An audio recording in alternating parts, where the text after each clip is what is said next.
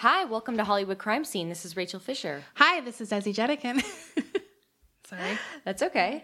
So we just ate a Nutella pizza. I didn't have my Nutella. I'm saving it for after since I have to speak a lot. Okay. You don't want to get a Nutella throat. Yeah. Is that a thing? I don't know. I just made it up. I probably would get it, whatever it is. Desi would contract that. I'd be like, and people would write me mean reviews. Okay. Well, let's thank the people that are very nice. Yes. And those are our listeners and our Patreon contributors. So this week we had Dominic, Shelby, Dave, Layla, Lassus, Peyton, Bill, Christy, Nadia, and Carla. Thank you. Thanks, guys. Yeah. This week we're going to do, I think people have kind of asked for this one a few times. It's a pretty popular celebrity murder, and that is the murder of soul singer Sam Cooke. Okay. So, and it actually happened in Los Angeles too, so it's two crimes in one. It's double Hollywood. It's double Hollywood. Sam Cooke was born in Clarksdale, Mississippi, and he was one of 8 children born to Reverend Charles and Annie Cooke. The family actually moved to Chicago in 1933, so I think Sam was born in 1931, so he's only a few years old when they left Mississippi. But the Reverend had that typical, like, Southern kind of fiery preacher thing going, and that was a pretty big hit in Chicago. So he started attracting, like, quite a following once they moved up to Chicago. And that was where Sam actually first started singing. He sang with his family and his siblings, and the dad kind of led it. The band was called the Reverend Cooke and his Singing Children. not very creative, but I guess kind of like that's what it was. I mean, I feel like a lot of singers have gotten their start in the church. Right. Sam kind of started off singing backup against or behind his siblings, who I guess were the leads. But it soon became obvious to everyone who would see them perform that the kid in the back was sort of like, who's that guy? Yeah, who's Sammy?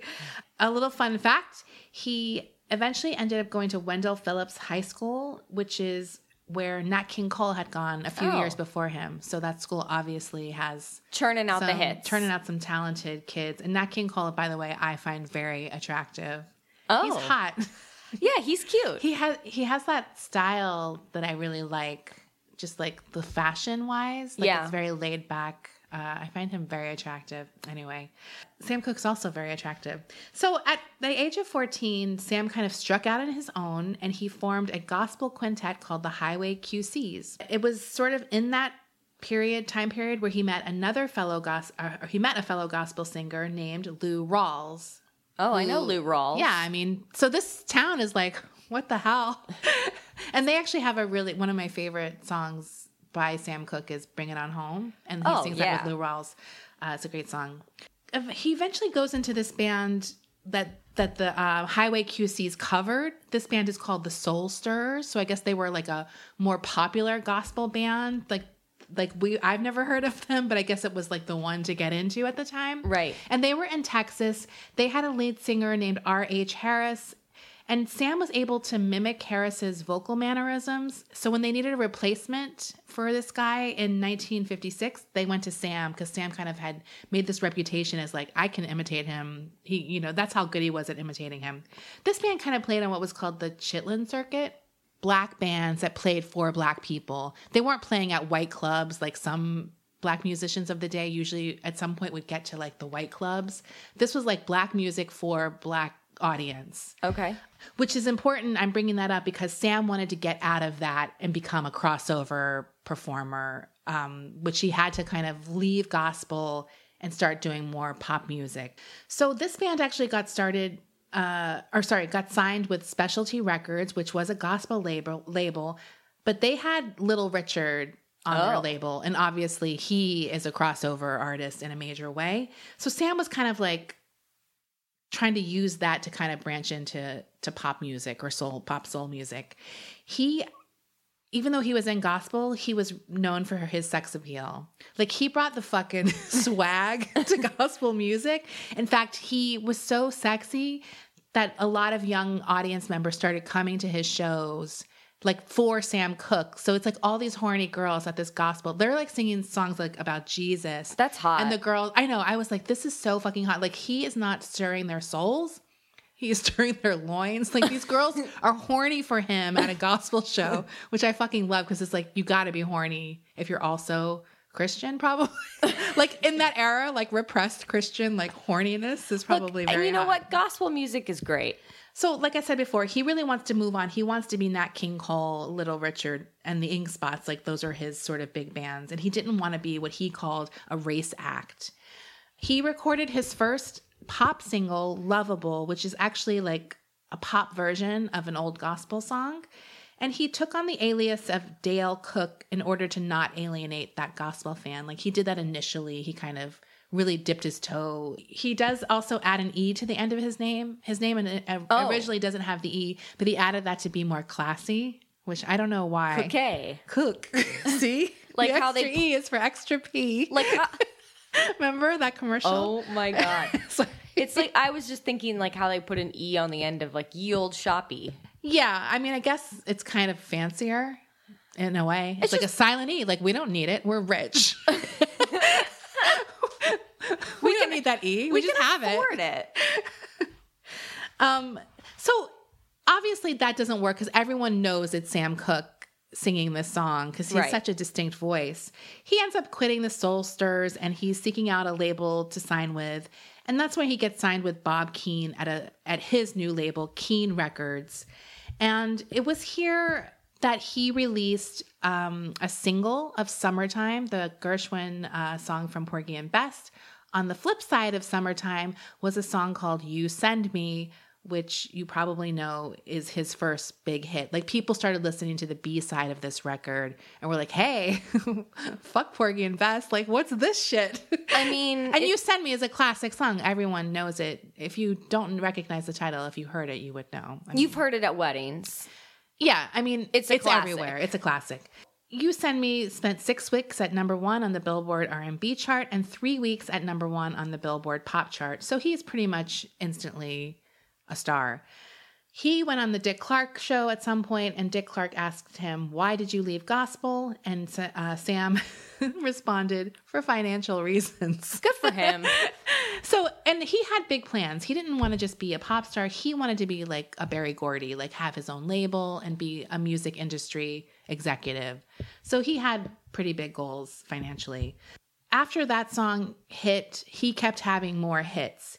He never got another number 1 on the pop charts, but he had number 2 Chain Gang, which is a very popular song, Twistin' the Night Away, Another Saturday Night. I mean, he has a lot of hits. A lot. So at this point, he signs with RCA Victor, and he received at the time an unheard amount of a $100,000 bonus. He's a really big star.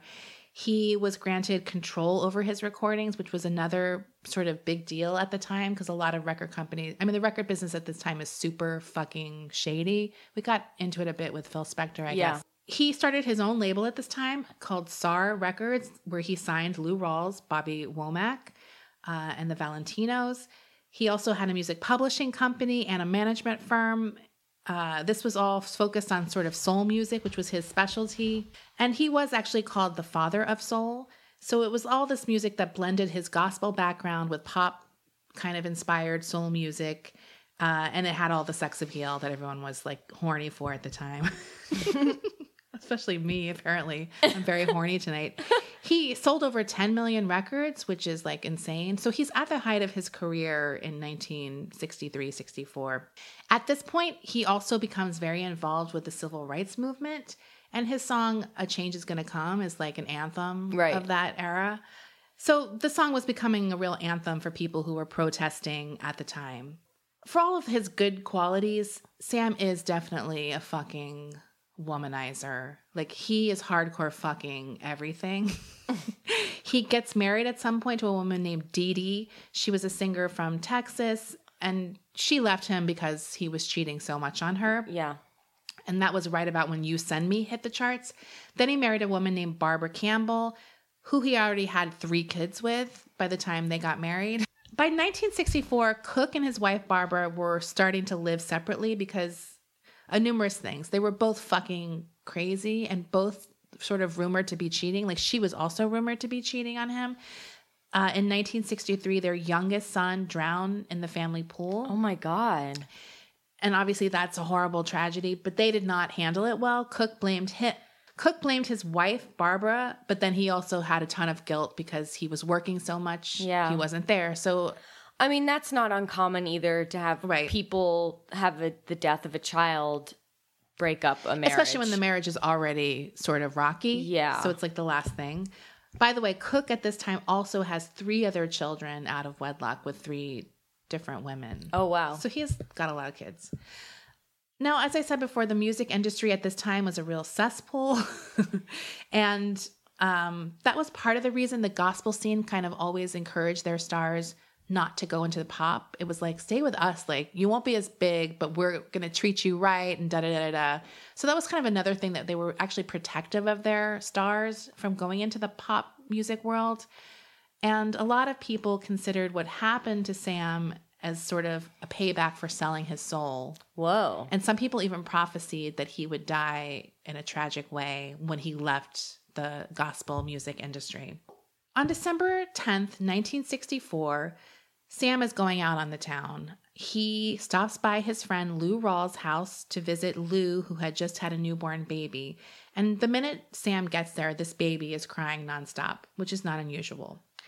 Rawls said that Cooke picked up the baby and said, "What's wrong, man?" But the baby kept on crying. Rawls also said after the fact that his German Shepherd, who was always like in the baby's room, he like left when Sam came as if he knew something was wrong. So the dogs, according to Lou Rawls, was acting suspicious. Look, animals know.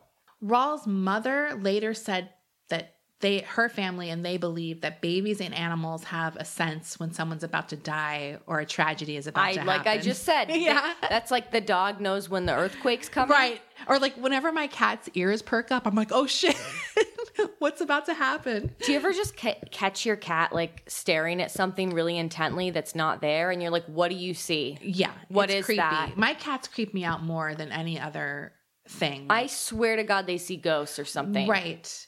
Rawls said that when Cooke left, his son was still crying. Like he couldn't calm his baby down. And I guess they were supposed to meet up at this club called PJ's, but Lou just sort of bailed and was like, my son's sick. I'm staying home. Have fun.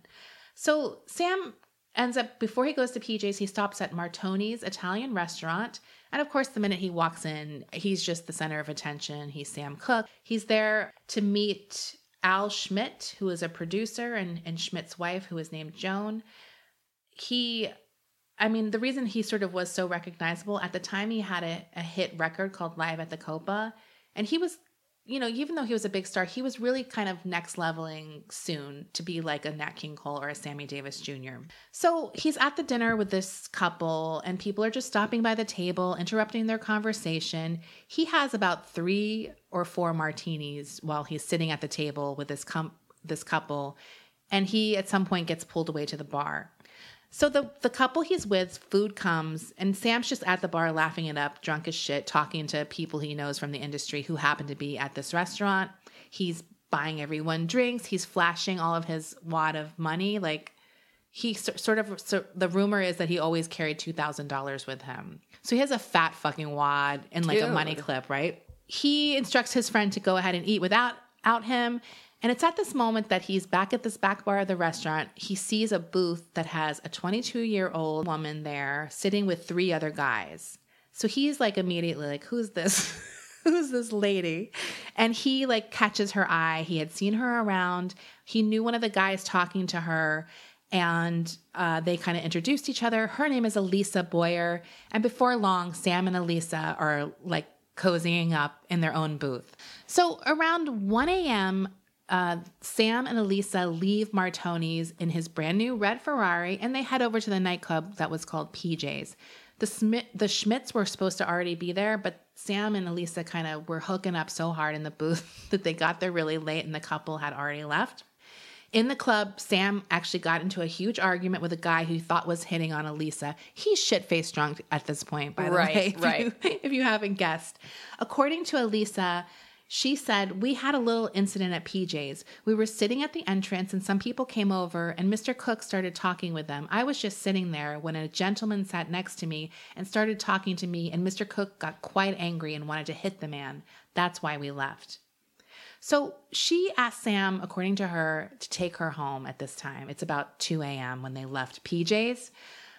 According to Elisa, Sam raced down Santa Monica and, against her protest, pulled onto the freeway. Supposedly he's driving really fucking fast and erratically in like this new sports car.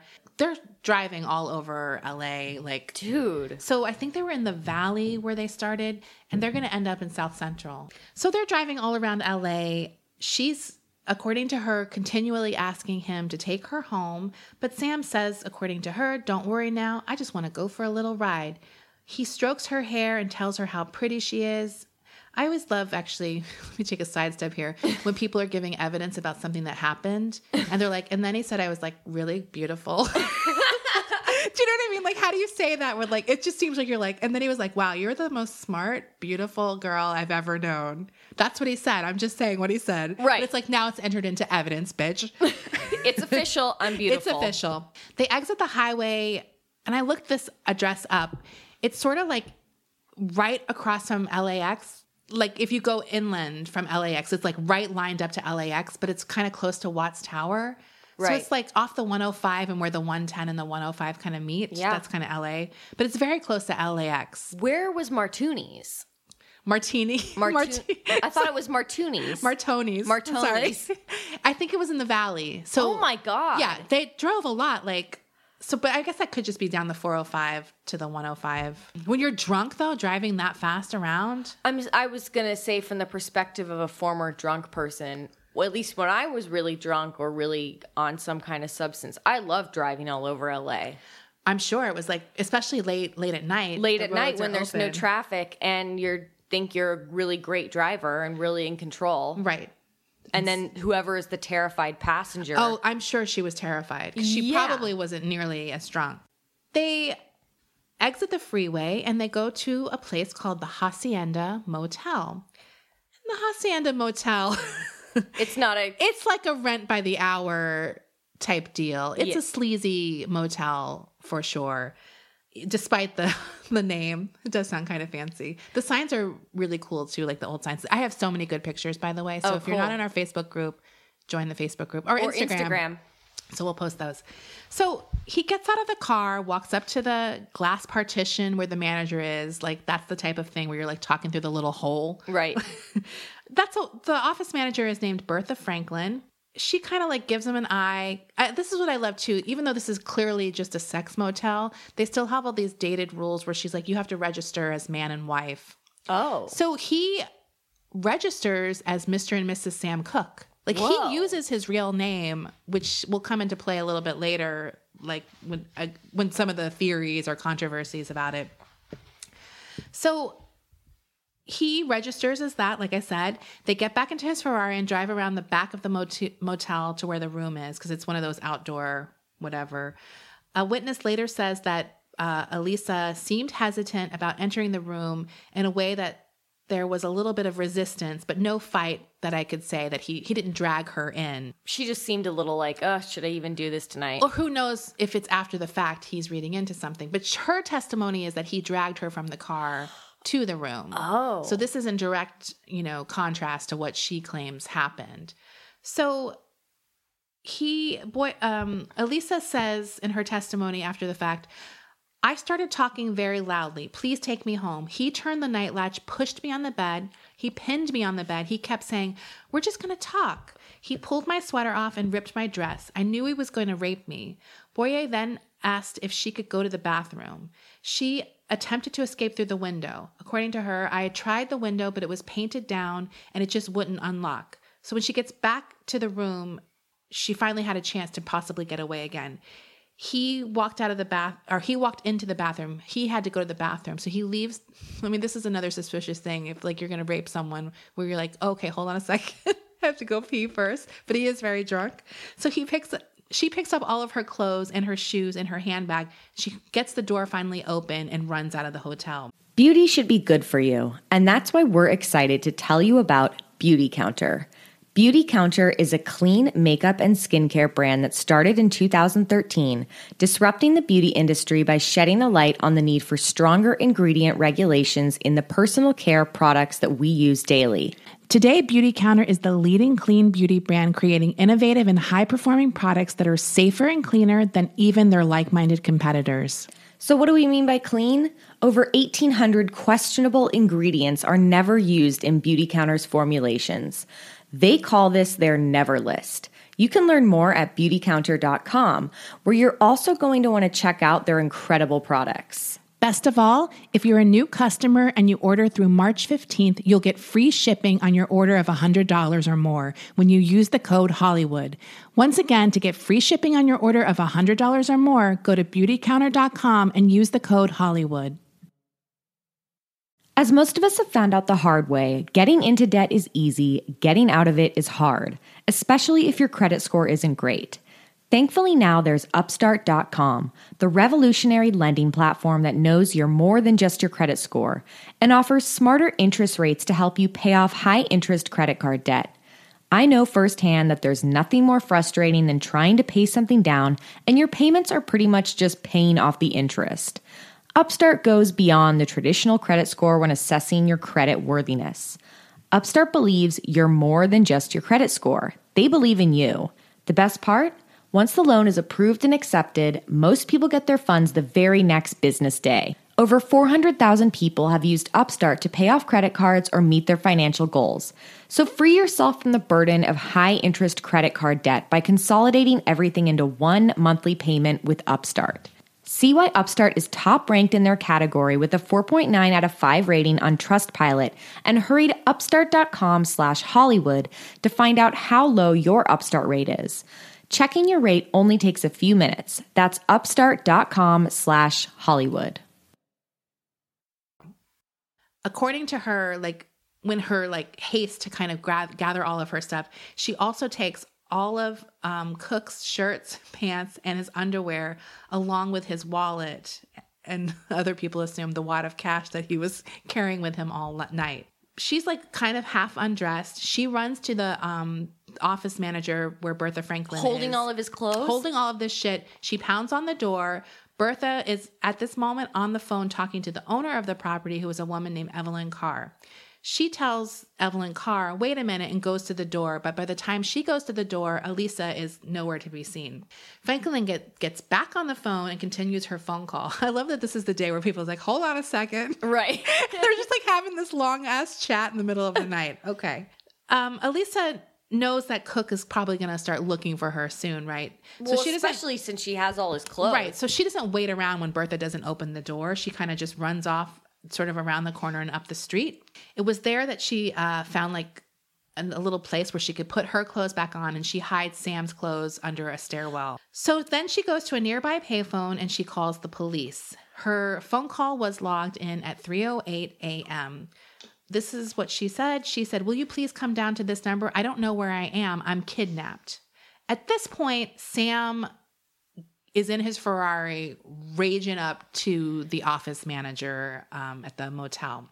He got in his car drive up to the office. Right. He couldn't have walked? Well, I'll tell you why, Rachel. Okay. He leaves the motor running and he gets out of the driver's side door. He's wearing just a sports jacket, one shoe, and nothing else because she took all of his stuff. He had no clothes. Oh, wow. So he's walking around in a sports coat and one shoe. And that's it. That's it. No underwear. No underwear. That's it. Quite a look. He bangs on the door and is yelling, is the girl in there? Franklin, still on the phone with Evelyn Carr, by the way, tells Cooke that she doesn't know where Elisa is. She recounted her experience to the police this way. He just kept saying, where was the girl? I told him to get the police if he wanted to search my place. He said, damn the police, and started working on the door with his shoulder. It wasn't long before he was in. When he walked in, he walked straight to the kitchen, and then he came back and went into the bedroom. Then he came out. I was standing there on the floor, and he grabbed both of my arms and started twisting them and asking me where was the girl. While all of this happening, Evelyn Carr is still on the line of the phone. The phone's just hanging down, and she's hearing everything that's going on. Oh, wow. Bertha Franklin goes on to testify, "He fell on top of me. I tried to bite him through that jacket, biting, scratching, and everything. Finally, I got up when I kicked him. I run and I grabbed the pistol off the TV and I shot at close range 3 times.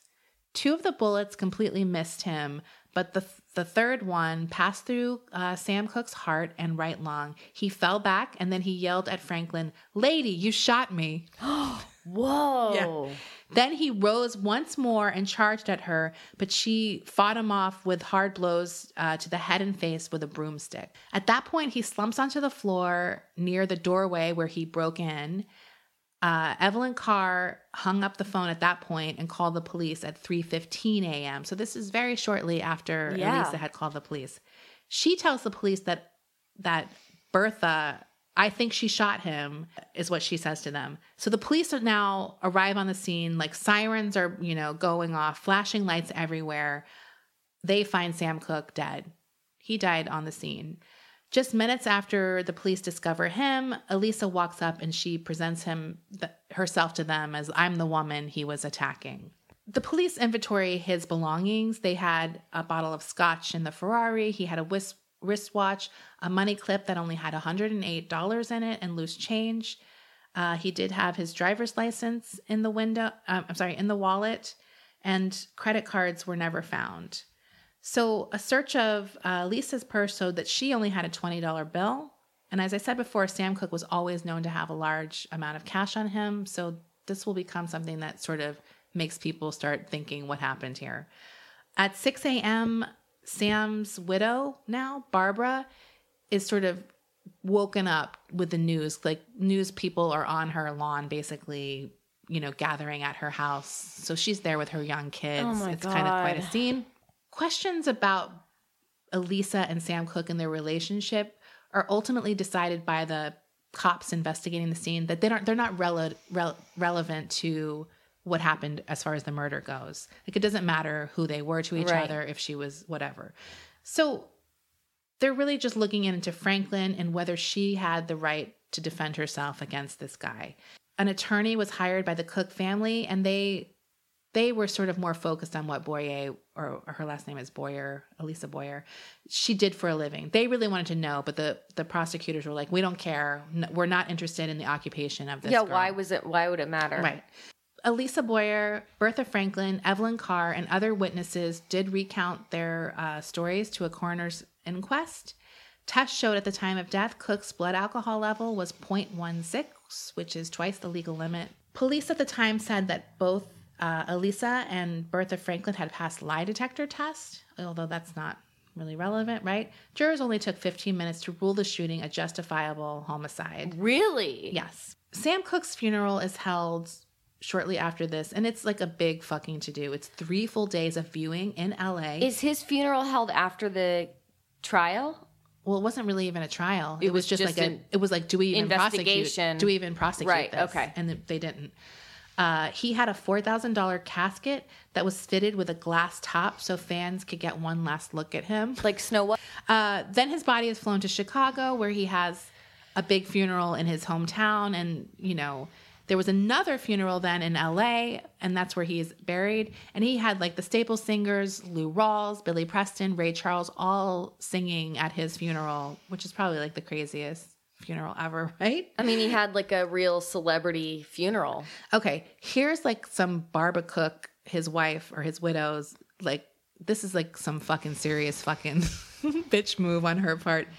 I told you she was also having affairs. Yeah. So she shows up to her husband's funeral with the bartender she was having an affair with. Wow. And he is wearing Sam's rings and wristwatch to the funeral. The ones that were found on him? Yeah, the wristwatch that was found wow. and like other rings. I don't think he was wearing them. I mean, that's pretty much that. But Bertha Franklin, she's kind of simultaneously hailed as this brave woman who saved, this other woman who was in distress. And then other people were like, she murdered fucking Sam Cooke. Right. She gets so many death threats that she has to end up quitting that job, and she kind of goes into hiding. Oh She's my older God. woman, by the way. Right. I looked her up. Cooke's family always believed that there was some kind of cover-up or evidence that had been suppressed. They never bought the official line of what had happened. Right. They think there is a conspiracy to murder Cooke and that the murder took place in a completely different manner than what was presented to them in this inquest. They hired a private investigator, as I said before, and he uncovered some other kind of stuff that sort of bolsters some of the family's theories. And I'm going to get into them because there's like 3 or 4 main ones are sort of alt things that had happened, according to them. So some of the things this private investigator uncovered was that Cooke had actually known Elisa Boyer beforehand, and they had went on a date 3 weeks prior to his murder, despite the fact that numerous people had warned him about her past and that she was kind of trouble. The other sort of point of interest was that Bertha Franklin had a .32 registered to her. I'm sorry if I don't say that gun thing right. Is that .32 or is it just a 32? 32? It says .32. I'm sure some gun person. I just don't care and I don't know guns. I feel like we've always fucked up gun descriptions on this show, and so far we've never had anyone angrily correct us. Good. Don't do it. And Sam Cooke was killed with a .22. Obviously there's a mismatch in the gun that she was registered and the one that killed him. So that's like, hey, what the hell? So another sort of crazy piece of evidence comes from the singer Etta James, who revealed in her autobiography, Rage to Survive, that she viewed Cooke's body after he was murdered, and that his body was so badly beaten, his head was decapitated from his shoulders, his hands were broken and crushed, his nose was sort of smushed in and like completely smashed, and he had a huge bump on his, like a 2-inch bump on his forehead.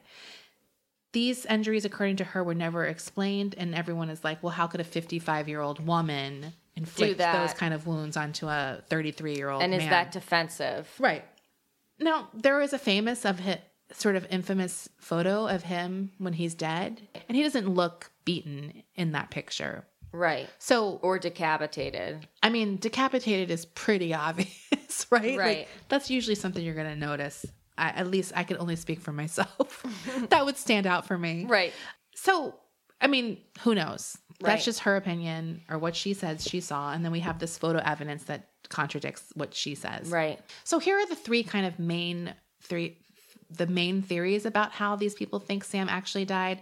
And then there's one that's kind of like I'm only giving it a half theory status. Right. The first one is that Elisa Boyer and Bertha Franklin knew each other and were working together to rob Johns, and that this was a scam, that they were going to rob Sam Cooke, and who knows how many people they supposedly did it. Like, she'd pick these guys up, bring them to this Hacienda hotel, and together they would kind of scam these guys somehow.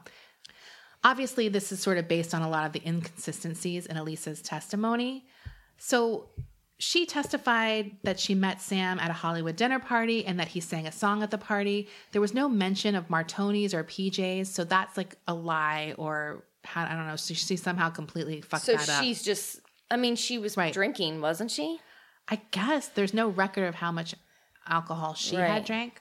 She said she was kidnapped by Sam and couldn't escape because the car was going too fast. But then obviously, like I pointed out before, he goes into the motel to pay.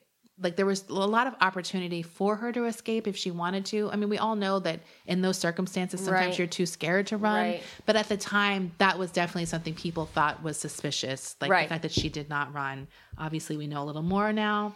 She didn't yell or run for help. And then I think I mentioned if he wanted to rape her, why did he register under his real name? Why did he leave her alone with his clothes? Why did he go to the bathroom? Like, if he really had this sinister motive, people questioned whatever, but he was also really drunk. Right. So, I mean, he could have been very dangerous and planning on having sex with her, which would be rape. But in his mind, everything might have been really normal if he was literally probably blackout drunk, right?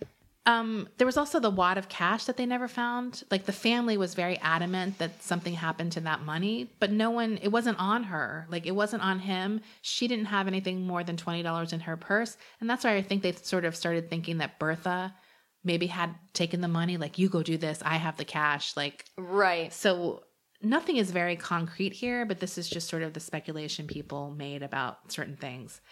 Another thing that added to all of this was a month after Sam's murder, Elisa was arrested for prostitution. So they probably used that against her.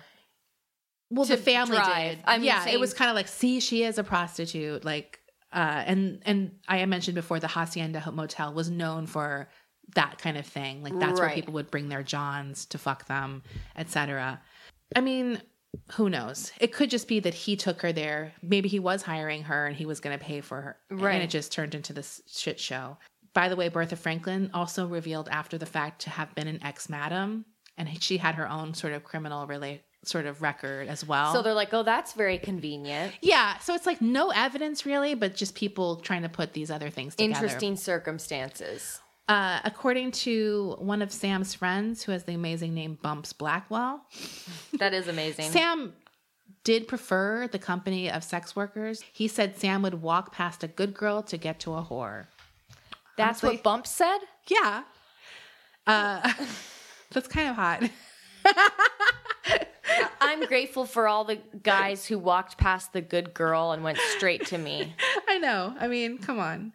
I'm honestly not quite sure if that's an insult or a compliment. Right. I'm like, well, what are you talking about? If Bumps? I say it's an insult, I'm just dragging myself. According to Bobby Womack, who was working for Sam as a backup singer at the time, he said a $500 high hooker would do what you needed, no questions asked. And that was something that appealed to Sam. His family in particular really don't like that he was with a sex worker. Like they hate the idea. They're definitely of the mind, like, why would he be with a sex worker when he could have any woman he wanted? That kind of naive, like whatever. According to his sister, my brother was first class all the way. He would not check into a $3 night motel. That wasn't his style. See, these people have no idea how things are hot. Right? Like, I mean, to Sam's credit, he didn't have a problem with it. Like, as I said, he proudly signed his name. And I have no problem with people who go to sex motels. I don't either. So it's mostly his family who just don't like that theory that he was in the know of anything. Like, they do like it better that he was being scammed somehow. Right. You know what I mean? And I can understand that. Yeah. I mean, his family wants to, give him a noble death. And their other theory that kind of even pushes that noble death even more is that he was killed because of his active role in the civil rights movement. Some people thought it was like sort of this entertainment business racist plot to get rid of these like people causing trouble in the industry. And he was a popular guy and people were listening to what he had to say. Well, not only was he like a rising star, but as I said, he really wanted to be a mogul. Right. So I'm sure these old like white guys who were in charge at the time were like, no. And he had made some enemies because he was a powerful star. He probably got away with more than another person would have at the time. His desire to kind of also record more politically relevant music was sort of interesting, a thing that people didn't like. And then, so they kind of think this West Coast mafia, like a lot of these music moguls are connected to the mob somehow, that they killed him. The LAPD covered up the crime. And that some of the other things that sort of led to it was he supported Malcolm X after he left, or he split with Elijah Muhammad. And that was he like a target of the Nation of Islam as well. Like the other thing that's sort of mob related was that his former manager, a man named Alan Klein, had sort of signed this agreement with Sam to create some limited liability corporation so that Sam could kind of get spared some IRS scrutiny. So they had done some kind of dubious deal, like a tax shelter or something like that. Right. And that Klein was sort of the beneficiary of all of this publishing if Sam died. So after Sam dies, Barbara, his widow, actually does end up selling this work to Klein. So Klein did end up getting it, but he bought it from the wife. But it's still kind of like he wouldn't have been able to buy it if Sam didn't die. So that's sort of another thing that people kind of point to as a possibility. And then the last one that's I'm giving the half conspiracy is that Barbara herself sort of orchestrated the whole setup because she was pissed off at Sam and his cheating ways.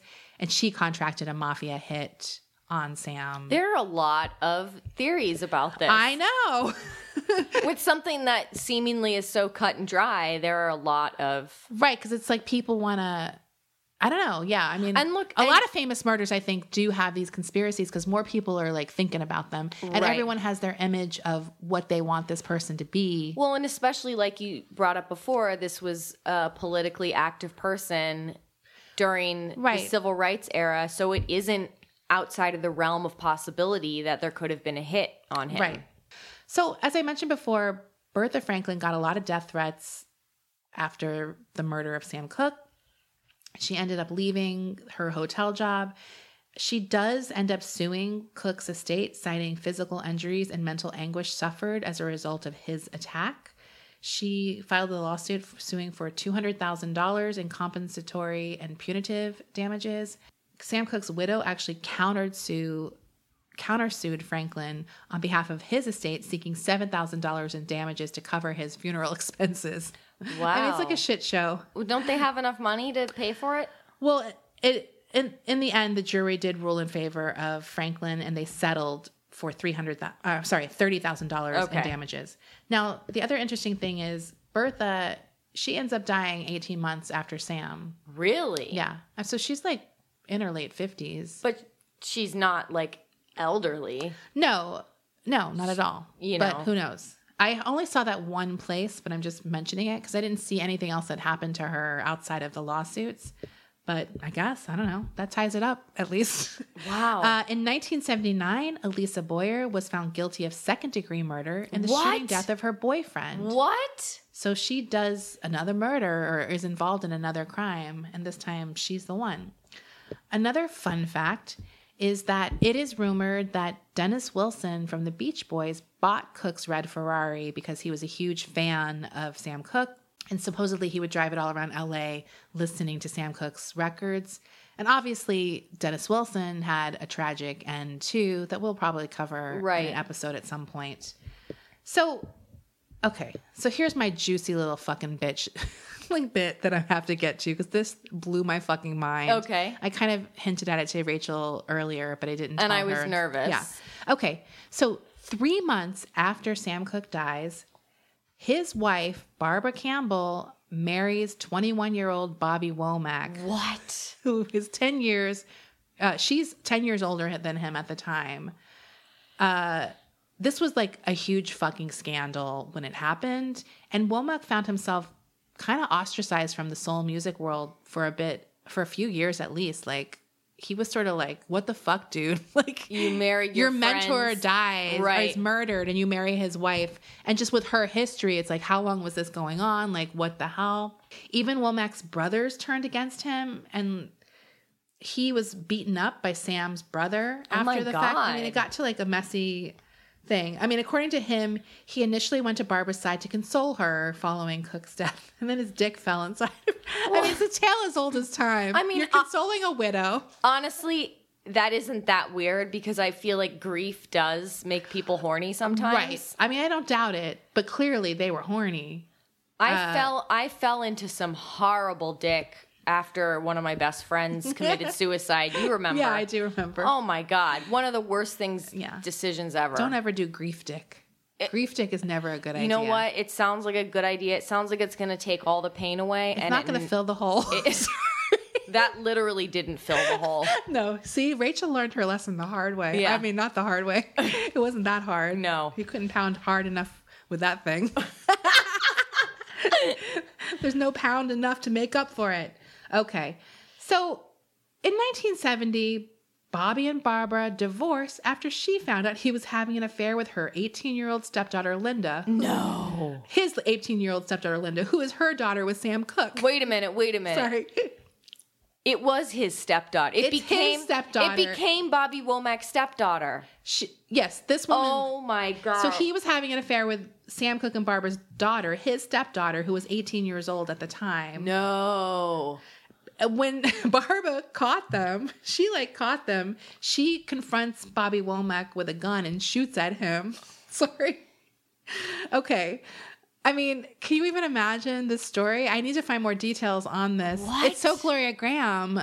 It is. Like, the whole thing is very Gloria Graham. And I was telling Desi, she was like, oh, I have a juicy story about Bobby Womack. And I was like, oh God, I hope it's not terrible because I love Bobby Womack. Yeah.